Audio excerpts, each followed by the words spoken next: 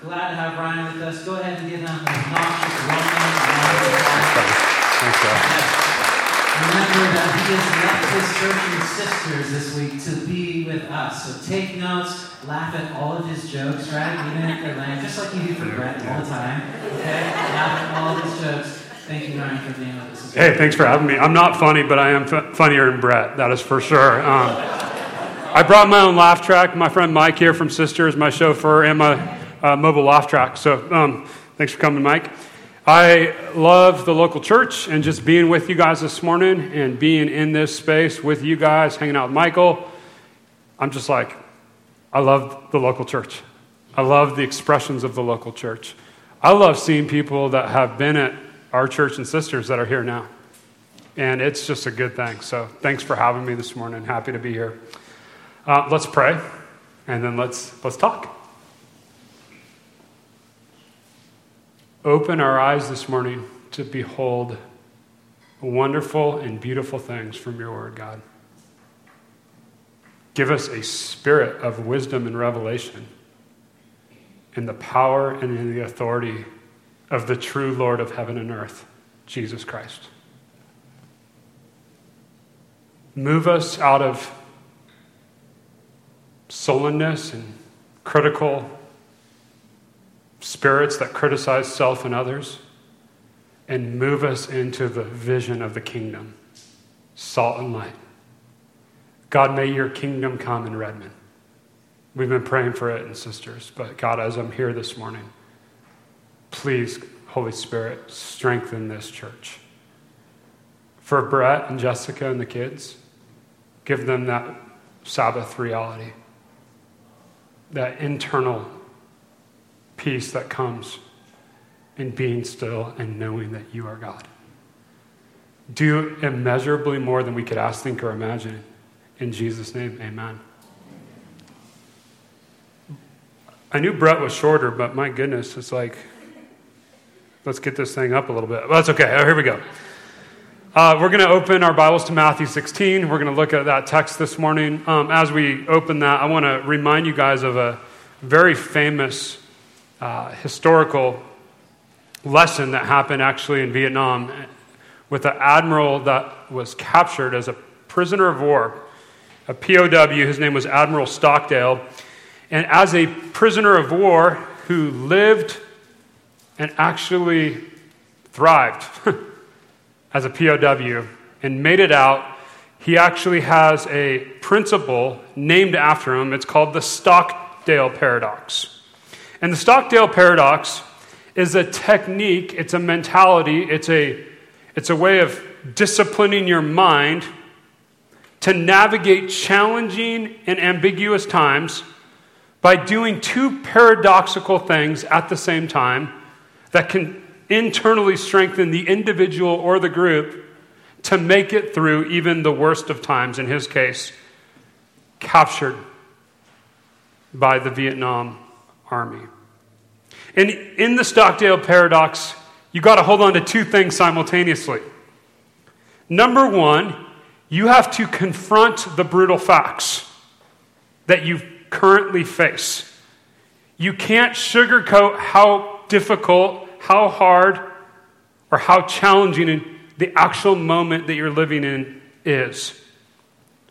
And you must simultaneously have an unwavering faith that as you persist in the difficulty, that you will prevail in the end, no matter how distant and how difficult the journey will be. And what was really interesting is the people that didn't survive the camp were too optimistic. We'll be out by Christmas. Christmas comes, and you're celebrating New Year's in your cell. Guess what you do? Lose heart. But the people that were too pessimistic never had hope that things would change. And so G.K. Chesterton, the great Christian thinker and author, makes this profound statement about courage. He says, courage is a contradiction in terms. Courage, by definition, is a strong desire to live with a readiness to die. He says if you're stuck in the woods, surrounded by a militia, if you don't believe you can get out, you're going to certainly die because they're going to find you. He says the only way to survive is to constantly step within an inch of death. Strong desire to live with a readiness to die. And the reason I want to start here before we go to the text this morning is I think we're in a moment, both probably this local church, I know our local church and sisters, I've talked to a lot of pastors, I've talked to a lot of people. The last few years have been very difficult, haven't they? Let's just start with the bad news, okay, before we get to the good news. Bad news. We have global atrocities happening in Ukraine. We have probably the most polarized political moment that we've ever faced as an American nation. We have fighting and rage. People can't even listen to each other anymore, right? Oh, and by the way, the word of the year, according to, I think it was Webster's in 2016, the word of the year that was to frame up the moment we were in was the word post-truth. We're in a postmodern moment. Truth is no longer objective, it's subjective. Tell me about how you feel. School shootings are on an unparalleled rise. And oh yeah, we've had COVID and COVID 2.0 and monkeypox, whatever that is, and fights about shots and boosters. Besides that, things are going great. What about the church? Well, I can tell you our evangelical moment isn't much prettier. Churches, by and large, in the moment we're living in, are actually dying. 4,500 churches closed last year. 3,000 started. We're going backwards 1,500 a year, which is, according to my math, about 5 a day. I saw as a pastor that COVID became an accelerator for those that wanted to start their deconversion. I've seen many people leave the church. The fastest growing religious affiliation group is what they call the nuns. Not the N-U-N kind of nun. The N-O-N-E-S nuns. We want none of it. It's the fastest growing. By the way, that's still a religion and a worldview. Barna says that upwards of 75% of all young people will leave the church during their college years. Churches and church leaders face incredible discouragement. And by the way, we live in a moment where it's no longer advantageous to have a Christian worldview, but it's met with hostility. Used to be a day where if you said, I'm a Christian businessman, it'd get you more business. Now it's going to get you in a fight. It used to be tolerance. Now it's actually aggressive and vitriol cancellation and cancel culture. And by the way, the church isn't doing itself any favors with abuse and scandals in the church. This is the moment of the paradox that we got to figure out from Admiral Stockdale.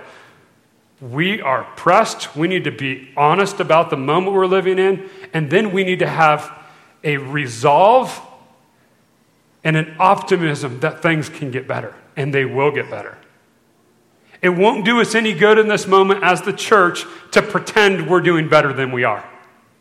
It won't do us any good to pretend that, the culture is really open to the exclusivity and the exclusive claims of Jesus. It won't do us any good to Pollyanna-ize our theology in the moment we're in. We need a ruthless, honest assessment about the moment, and we need a word of revelation spoken by someone with the authority to do something about it that can lead us, strong desire to live, readiness to die, so we become that church that has a prophetic word. And by the way, when the prophetic word comes in the Gospels, it always comes crying out in the wilderness. It's always from the unlikely one. It's always from the margins. And so I think this is the moment. We've lost the political power as evangelicals. It's the moment where we're marginalized. This is the great moment for the people of God. Let's read the scripture. Sound good? Oh, by the way, Michael's like, you got 25 minutes. That was my intro. Just let me know when you're like, when you guys are like, you're done. Just someone wave and say, you're done. Okay. We'll take it over to Westside Taco. Whoever wants to go deeper. Okay. Matthew 16. Here we go. Now, when Jesus came into the district of Caesarea Philippi, he asked his disciples, "Who do people say that the Son of Man is?" By the way, that's the question. That's the question. That's the question all of us got to wrestle with. That's the question.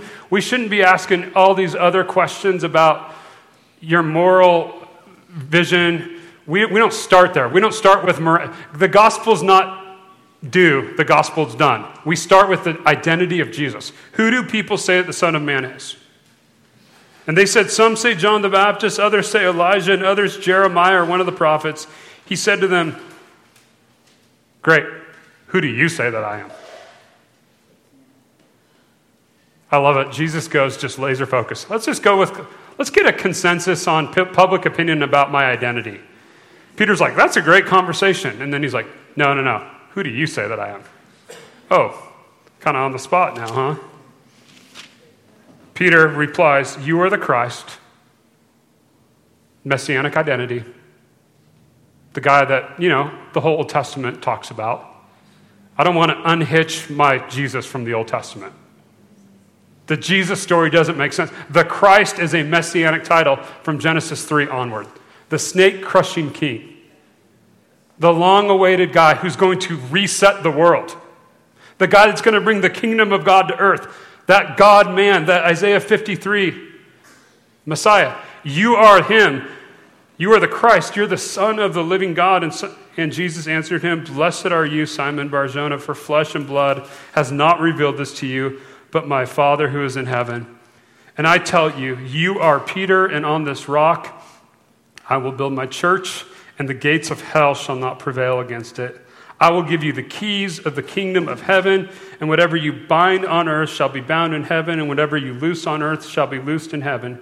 Then he strictly charged the disciples to tell no one that he was the Christ. I want to make 5 observations. Some of these are going to be longer, some are going to be quick. I want to make 5 observations about the church from this text. Number 1, it tells us the conditions and the context for Jesus' ecclesia. Okay? Number 2, it tells us what Jesus is doing. Number 3, it tells us who he's doing it through. Number 4, it tells us who the enemy and the opposition is. And number 5, finally, it tells us how Jesus' method is going to unpack into the church. Okay, so number 1, this text tells us the conditions. And you go, well, what do you mean by that? I want to show you 2 observations. And if you're trucking through your Bible read through and trying to get 8 chapters a day, you might not make this observation. So I'm going to point it out to you. And then I want to say, why did Matthew include these details? Okay, so the first thing I want to show you is right before the church is announced, there's a warning from Jesus. Do you guys see back in Matthew chapter 16, verse 5? He says in verse 6, "Watch and beware of the leaven of the Pharisees and the Sadducees." Okay, Matthew could have put these stories in any order. Matthew edits his gospel and organizes his stories in such a way that he creates a contrast. Beware of this, and here's the description of everything that you're to be aware of. Instead, I'm building this. Do you guys see that contrast? Okay. What is he doing? He's saying this. His community of people is not primarily dead orthodoxy and religion. The church, as behavior modification, is a bad hobby. He wants to do something very different than the Pharisees and Sadducees that want to try and do moral reformation. Jesus wants to do spiritual transformation. Okay? So the first warning that he's going to warn us about how he builds his church is he's going to say, it's in between this religion, but the second thing he's going to contrast it with And this is a different detail. So the first detail is the contrast in order. The second detail is a really interesting one in verse 13. Matthew makes a point about where he goes to make this announcement. When you're reading your Gospels, pay attention to settings. They're not meaningless. Verse 13, he came to the district of where? Caesarea Philippi. Okay, you don't have to be a linguist to make a connection. Caesarea, what does that sound like? Caesar. He's going to go to the secular capital of the world. Caesar's the guy who wants to be the image of God. He's created up a false worldview, one where he becomes God. Does that sound like our moment at all we're living in right now? My buddy Justin sent me this text, and I said, Justin, I'm going to quote you. He's a lay theologian. He's a coffee guy at Sister's Coffee, but for a lay theologian, I thought this was good. He says, this is the moment we're in. I said, Justin, I'm quoting you. He says, man is God, the state is Savior, our culture and social media is the Holy Spirit, and our polarized news is, quote, the Word. Welcome to Karl Marx's dream. Jesus plants his church in between religion and secularism. I'm not doing this. I'm not doing this. I'm doing the creative third way. So he goes to the place of Caesarea Philippi. By the way, really interesting, if you go to Ephesians 2, don't have time to do this right now, Paul makes an announcement to the church in Ephesus. And he actually says to the church in Ephesus, he says, you are the temple. It's one of the metaphors of the church. He does the same thing. He goes to the place where the seventh wonder of the world is, the temple to Artemis. And behind the backdrop of all the human pride, it's Babylon 2.0, he says, nope, not that. You, small group, you're the temple. You're the place where the Spirit dwells. And so Jesus goes to the secular capital of the world, the birthplace of all these false gods, the place where these impressive structures are, and he looks at the Pharisees and says, I'm not doing that. And he looks at secularism and says, I'm not doing that. He goes to the hot spot. It'd be like going to New York or LA, the place of human ingenuity and human wisdom. And Jesus is doing this. He's critiquing two errors. Error number one is what I call the religious Pharisaical error of the church. This error is that the church becomes a place that evaluates and looks down at culture, where you just come and critique. And by the way, let me just say, this is really easy to do. There's a lot of material. I love what John Tyson says. He says, the gospel wants to do inner conviction before it moves to external critique. And in this era, the thought in the main worldview is we're the good guys and all the bad guys are out there. Come be a part of our thing so you can look down at everybody else. But error number two, and it's very potent in the church, is what I call syncretism or assimilation. We become culture. We mirror culture's values. We don't have any distinctions. And remember what Jesus says about salt when it loses its saltiness? It's good for what? Nothing. In fact, I think it was in Luke's gospel I just read this week. Like Matthew says it's good for nothing. Luke's gospel goes even further. It's like, it can't even help the manure pile. I'm like, that's heavy-handed, Jesus. Oh my gosh. Right? And so what's the church to be then? It's the creative third way. It's the spot where the kingdom of God, this is the expression. What is God doing on earth for heaven's sake? The local church. Take a good look around. It ain't that sweet, huh? This is it. And so what is the purpose of coming together? How are we to think about assimilation? How are we to think about distinction, how we should think about being relevant to our culture, I want to read you a long quote from James Smith. Buckle up. Here we go. He says this: worship together, the Sunday morning gathering, it needs to be characterized by hospitality. It needs to be inviting. But at the same time, the gathering of God's people should be inviting seekers into the church's unique story and language. He says worship actually should be an occasion for cross-cultural hospitality. Consider this analogy. When I travel to France, I hope to be welcome. I hope to feel welcome. However, I don't expect my French hosts to become Americans in order to make me feel at home.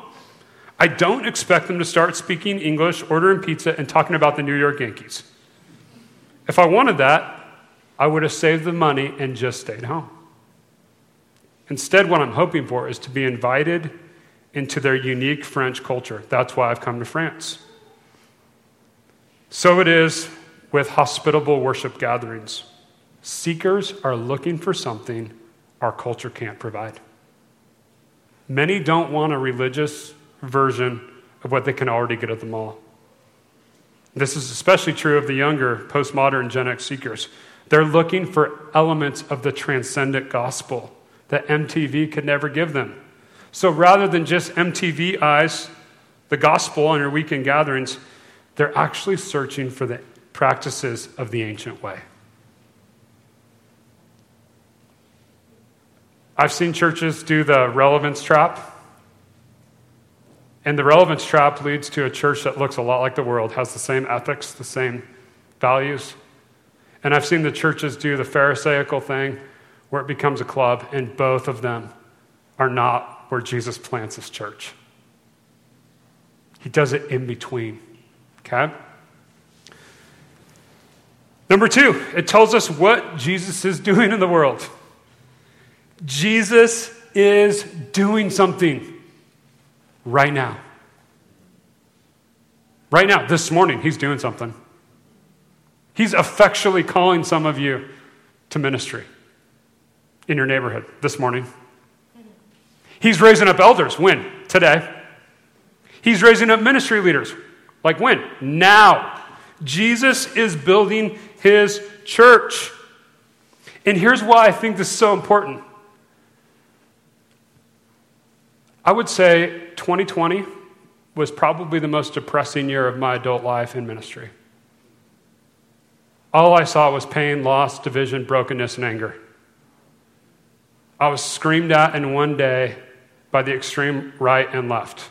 One person said, if you act like COVID's real, we're leaving the church. One person said, if you guys ever meet in the next year, we're leaving the church. I was stuck between a rock, meet, hard place kind of situation. Ton of fun. Really loved it. Jesus is doing something.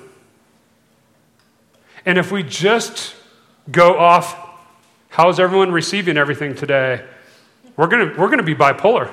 Because some of you are going to go, this is great today, and then you're going to love it, and then next week you're going to go, I didn't like that, blah, blah, blah. But if we strip off all of our preferential wants and likes, and we say, no, what is God doing? Everyone wants to talk about what we're doing. What is God doing? God is doing something in the world. He is not leaving Babylon to all of her suicidal tendencies. God is coming to the broken world, and he's actually rebuilding it. It's pretty bold how John starts his gospel. First three words of John's gospel is what? In the beginning. John's saying this. There's a new creation story. God's writing. And new creation is coming through what? Messiah. What's Messiah doing today? He's dwelling with his people in the local assembly. And here's why this is important.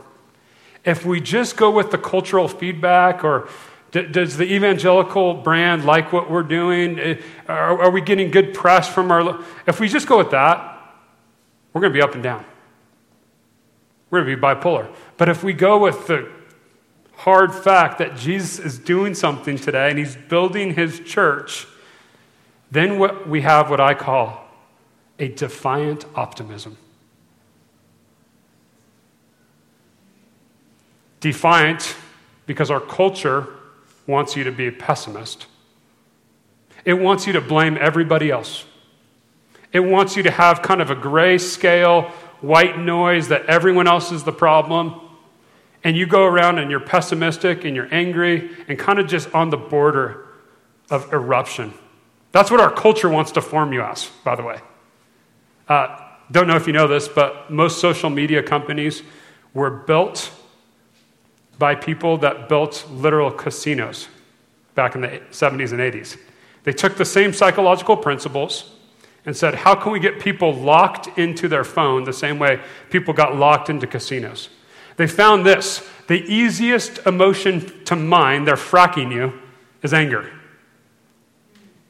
It's hard to get people happy. Maybe every once in a while on Instagram you'll get like a cute kitten and you're like, oh, that's good, you know. But mostly what they're doing, all of it, is built on your rage. Your anger fuels Zuckerberg and all the clowns, okay? So what is the church to do with that? What if we had a defiant optimism?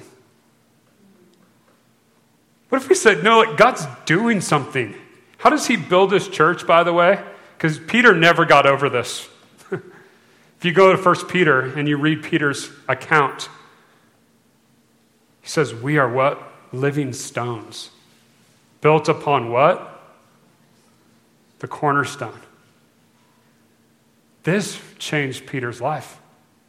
What if we said, God's doing a work and he's building, and how does he build his kingdom?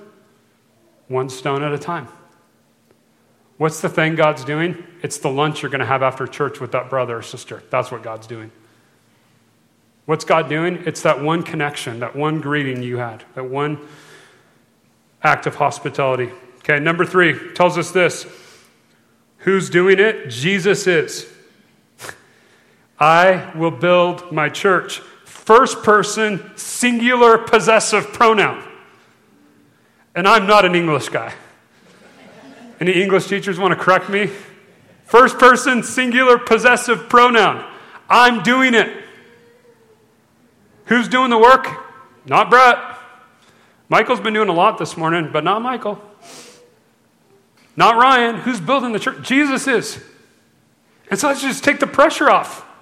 God's doing his work and he's building his church, and the one who's building is the one that Paul said in Colossians chapter 1, he is the image of the invisible God, the firstborn of all creation, for by him all things were created, through him and for him. That's who's building the church. Number 4, I'm going to keep moving here because my time's up. It tells us who the enemy and opposition is to what God is doing. Now notice it doesn't say, I will build my church and that other political party that I don't like won't prevail against it. I will build my church and that other sect of Christianity that doesn't have, our beliefs, they won't prevail. No, the gates of hell won't prevail.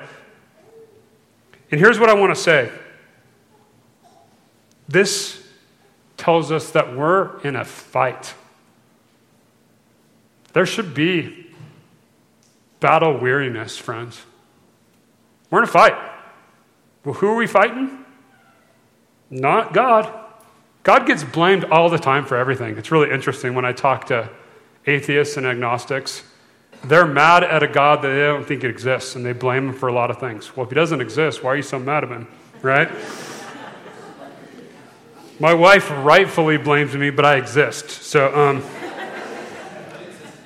right? God never gets the credit for anything good. The Ukraine refugees that were welcomed by Poland and by the Polish church, God gets no credit for that. God only gets blamed that Putin went in. We blame God all the time. And see, here's the thing. That's what Satan wants to do. He wants you to blame God. So you run from God instead of run to God. Go all the way back to the Genesis 3 narrative. Adam and Eve do their thing. We heard the sound of you in the garden, statement of awareness, and we are afraid. Emotion. Because we were naked, self-identity. So we hid. Action. Who told you that you were naked? Self-identity. That's where God wants to go with us. He wants to go to that identity. We don't want to go to the identity, so we're going to run. We're in a fight, and our fight is not that other political party. Tim Keller recently said, Jesus is far too conservative for liberals in his sexual ethic, and he's far too liberal for conservatives in his immigration policies. Put that in your pipe and smoke it, okay? The scriptures are clear in Ephesians. Paul says, our struggle is not against flesh and blood. It's not against all the morons that are trying to change Redmond the way you don't like it. Our struggle is not against flesh and blood. It is against the rulers and the principalities in the present age. 1 John 3:9, the reason the Son of God appeared was to do what? Destroy the works of the devil. And at the cross, it looked as though the snake won, but it was the blow, fatal blow to his head. Evil committed suicide at the cross. God oversaw all of it. Lastly, this text tells us how Jesus is doing this. He's doing this through his confessors. You are Petra, and on this, Petros. Okay, and I just want to make a point. Catholics read this text and say, see, Peter's the first pope. That's not what the Greek says. You are Petra, Peter, and on this Petros, confession. On this, the rock is not Peter. The rock is the confession.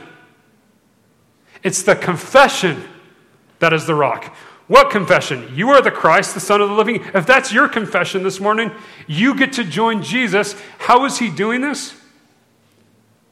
Through simple confessors. But I'm not good enough. I messed up this week. Great. Can you confess that Jesus is the Christ? He can use you. And here's how this text ends. Look at this. Matthew 16, verse 21, from that time on, Jesus began to show his disciples that he must go to Jerusalem and suffer many things from the elders. Great announcement, I'm building my church. Immediately, where am I going? Going to the cross. What's the method God's using in the world? Is it our success? Is it our perceived victory? Is it our political power? Jesus could have done any of those. What's the first move we see? I'm going to suffer. That's the method of God in the world. Peter didn't really appreciate our Lord's method. He decided to correct him. Correcting Jesus just doesn't go well. Trust me there. So what does all this mean? Let me read you this quote here from Mark Sayers. He says, much of the Western church in the moment we're living in, it's operating on the kinetic forward motion of previous moves of God. It's lounging on a platform built by the service and ministry of past and passing generations. However, we're at a moment where the fuel tank is running empty. This is the great opportunity. And I love reading revival history. I love Revival in the Hebrides. If you haven't read that book, read that book. It's fantastic, okay? I love the history of God's move. I think the late 90s was the last strong move of God. I was a youth pastor, and we just saw, we had 70 baptisms one youth group night. It was just incredible, right? I love that. We're not in that moment. What do? Do we whine and critique? Do we just resolve that was a good moment, remember when? Oh yeah, Ichabod, the glory was here, but it's gone and whatever. We remember though. No. Strong desire to live, willingness to die. We are oppressed, but man, we're not crushed. We're struggling, but yeah, we're not destroyed. We're caring about the death of Jesus so that the life of Jesus would be manifest in us, right? So what is all this? Why am I talking about all this? Okay, I'm going to land the plane here. Oh my gosh, 25 minutes, more like 47. Here we go. The church, this is what God is doing on earth for heaven's sake.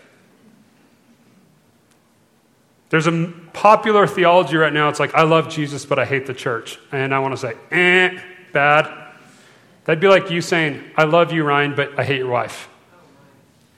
Now, it would be much more probably realistic for you to say, I love your wife, but I hate you. Some people have told me that.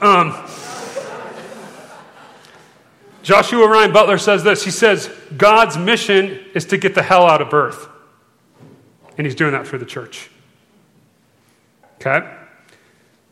Sayre says this, continuing to do the same things that are not bringing renewal is not going to bring renewal. Lack of commitment to the bride is not going to bring renewal. Business as usual is not going to bring renewal. Accumulating knowledge without putting it into practice will not bring renewal. We need our autopilot patterns interrupted. God is doing something. He's building his church. And if I can just quote you too, with or without you. Do you want to be on Team Jesus? He's doing it. I think of the prayer in Habakkuk. He see it all ruined. Habakkuk chapter 3, verses 1 and 2. Oh God, we've heard of your great name and your renown. In the midst of our years, revive it. In the midst of our life, make it known. That's the kind of fervor, that's the zeal, that's the centrality of the local church that will bring renewal. And so I just want to close by I want you to close your eyes for a second. I just want to ask you some questions. I want you to think about this. Imagine there's a move of the Spirit in Redmond, Oregon. Imagine those faces you've been praying for. Imagine those young people. Imagine Redmond High School gets touched with the Spirit. Imagine those skeptics or those angry atheists having a Saul conversion. What would be happening in this church? What would that look like? What would that feel like? What would that do for you and your family and your community? What would that do for Pastor Brett? How important is that to you this morning?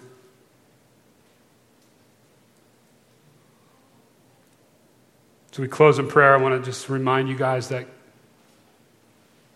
renewals happen. Jonathan Edwards saw the Great Awakening. He said, in revival, God smashes 100 years of redemptive history into 100 days.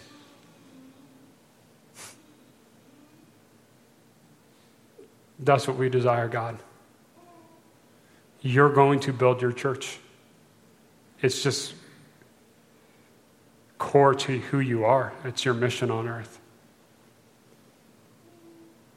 Paul rightfully taught us that the manifold wisdom of God is being made known through the church to the powers and the rulers and authorities in the heavenly places. God, by your grace, not by our hype, not by our striving, not by our, quote, recommitment, not at all. By your grace, strengthen this church for kingdom impact in Redmond. Bring renewal. God, bring revival to the hearts of leaders. Restore the backslidden. Bring purity to the sexually broken. Bring power and sobriety to the addicted, God. Bring healing to the marriages. Bring joy in your presence and your shalom. God, as we read from Proverbs, it says that this kind of person that receives instruction, it's like a tree of life. And as I read that and heard that this morning, I thought, oh my gosh, we want to be back at Eden. We want the tree of life. We want the ceaseless, we want to be out of the ceaseless striving. We want to be out of the competing. We want to be out of the rage. We want to be out of the never-ending competition. We want to be back with the triune God. So God, bring that reality to Redeemers, please. Father, we thank you for this morning. In Christ's name we pray, amen.